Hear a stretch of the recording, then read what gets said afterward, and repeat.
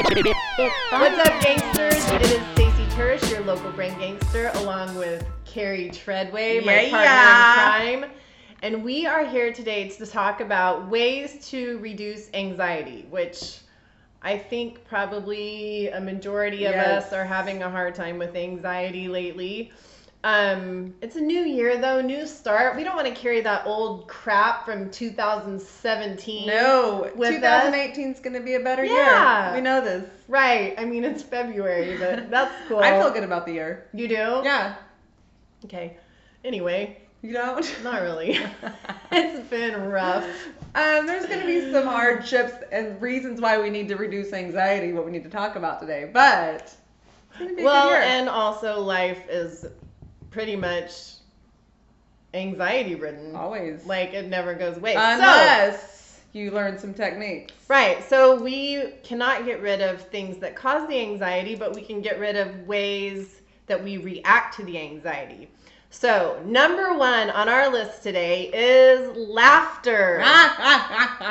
Laughter is so important to both Carrie and I. We live in different states. She's in Kansas, I'm in California, and we actually make trips so that we can meet each other and have like laughter therapy for 2 days. So laughter is really cool because it actually triggers the release of serotonin and the endorphins, which we all love how endorphins make us feel. And it also reduces the level of cortisol, which is that horrible stress hormone that wreaks havoc on our body. So number one, laughter. And we are good at that. Yes, we're good at that. So number two is being mindful. So really being present in your day and thoughts and all of the things that are going on in your brain, just because if you've got those negative thoughts just continually stewing, yes, then it just causes trouble. And you know what? You know how like those where you talk to a plant in a negative way versus a positive way? Yeah, and the positive one thrives and the negative one dies. Yeah. Yes. So I don't know. You're a plant when you're talking to yourself. Like, talk to yourself how you would talk to a sweet old woman sitting next to you or a sweet old man. Hello there. We deserve compassion for ourselves. We do. But also with mindfulness, it's just like being present in where you feel at that moment, but not judging where you feel at that moment, because that's where the anxiety comes in. So when you have a thought, we're quick to say, oh, bad thought. Oh, good thought. We don't have to label them as bad or good, and we don't have to attach onto them. We can just let them go by. So that's what mindfulness is about. Okay, number three, meditation. I love meditation. I'm not very good at it yet. This is what I love about people that say they're not good at meditation. Like, there's literally no skill that you have to have in meditation other than getting your ass to the floor and sitting down. Because basically what meditation is we are trying to get to a point where, as we said with mindfulness, with meditation, we're sitting there and these thoughts are coming to us and we're just letting them go by like clouds. Like, we look at it, we notice it, we're like, but we don't judge it. We just let it go by. And so it gives you this break, this space where you're not surrounded by the stimulants and all these, things coming into your senses. And so it really lets you just seriously take a beat from life and let your body and your mind and everything just sort of release.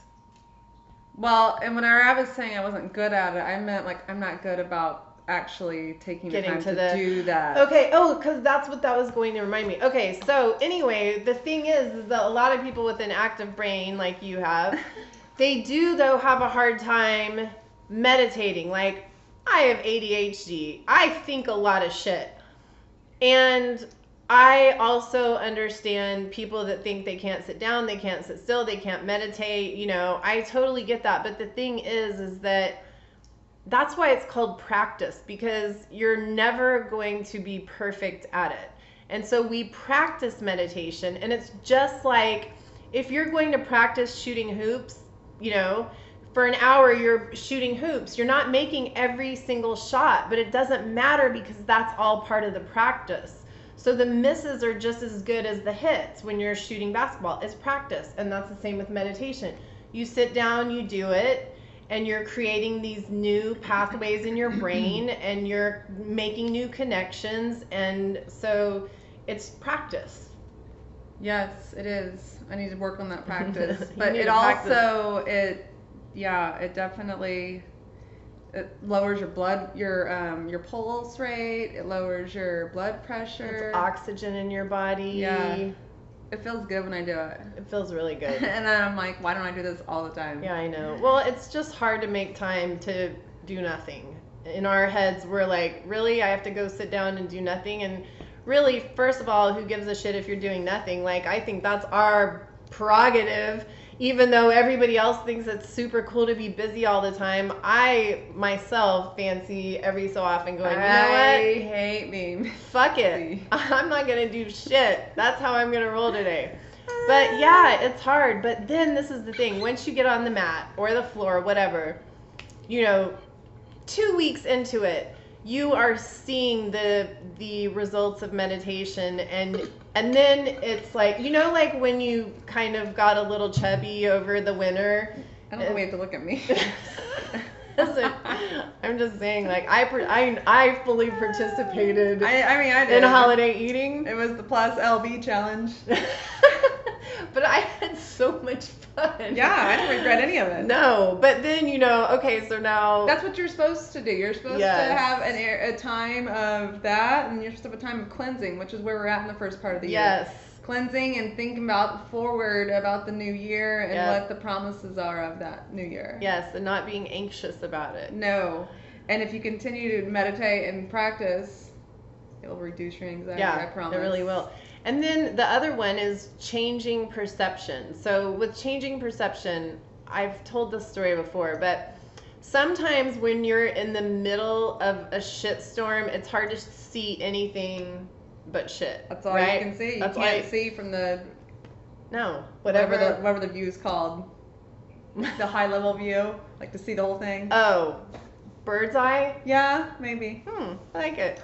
So you're in the middle of the shitstorm.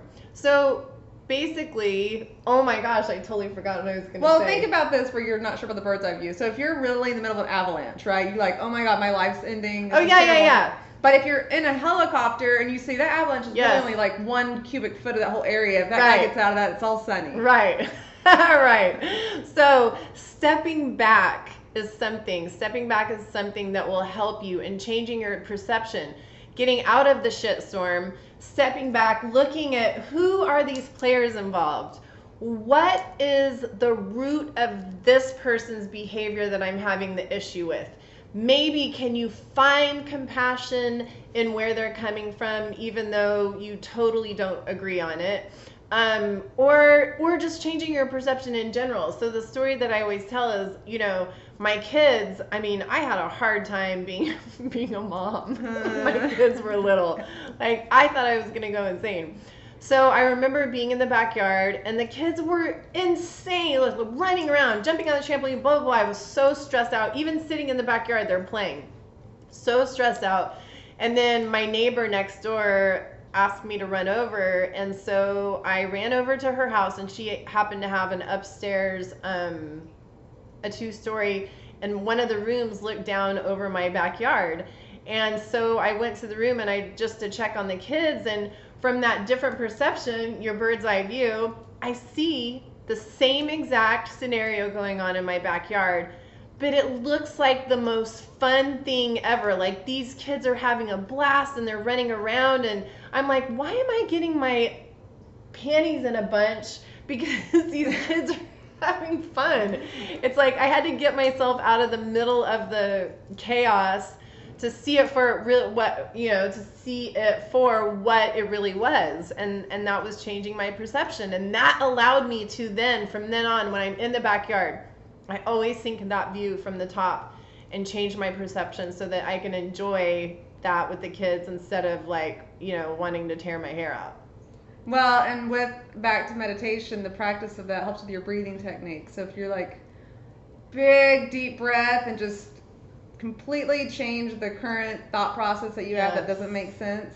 Adding oxygen to your body in general is just so good for, like we said, instilling calmness, reducing anxiety, getting oxygen to the brain, which makes your brain work better, which, we could all use that, especially me. Yeah, I mean, I probably could stand that. Half-assed brain going all the time. That's not going to help anyone.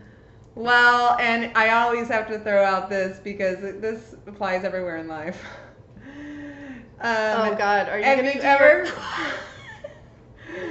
Yes. Are you ready for it? I love this. Okay. So this is a quote that in the last 2 days, I've heard 2 hours. 4 times. 2 hours, probably. Okay. But thinking about changing your perception, there is a quote that was done by somebody that I'm sure was really smart. I'm going with it, right? Yep. But it was like, success in life is 85% attitude and only 15% skill. So if you have a shitty negative attitude, it's not going to go real well for you. Yeah, you could be change your perception. You could be the smartest, the most intelligent person, the best no, you wouldn't be a best salesman if you had a shitty attitude, huh? Anyway, you can have the skill and not have the attitude, and you can just be a really smart builder, but nobody wants you to build their house because you're you're angry.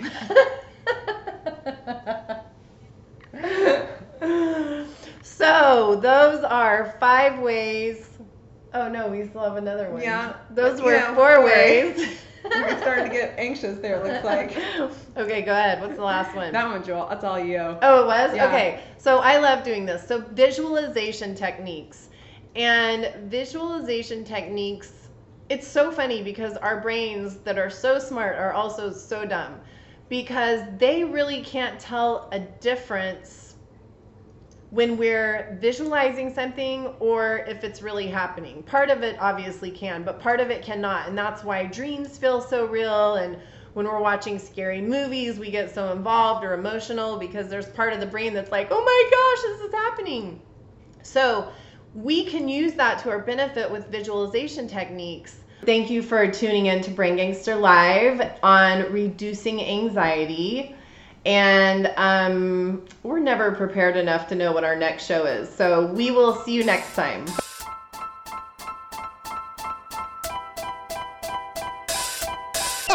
It's fun.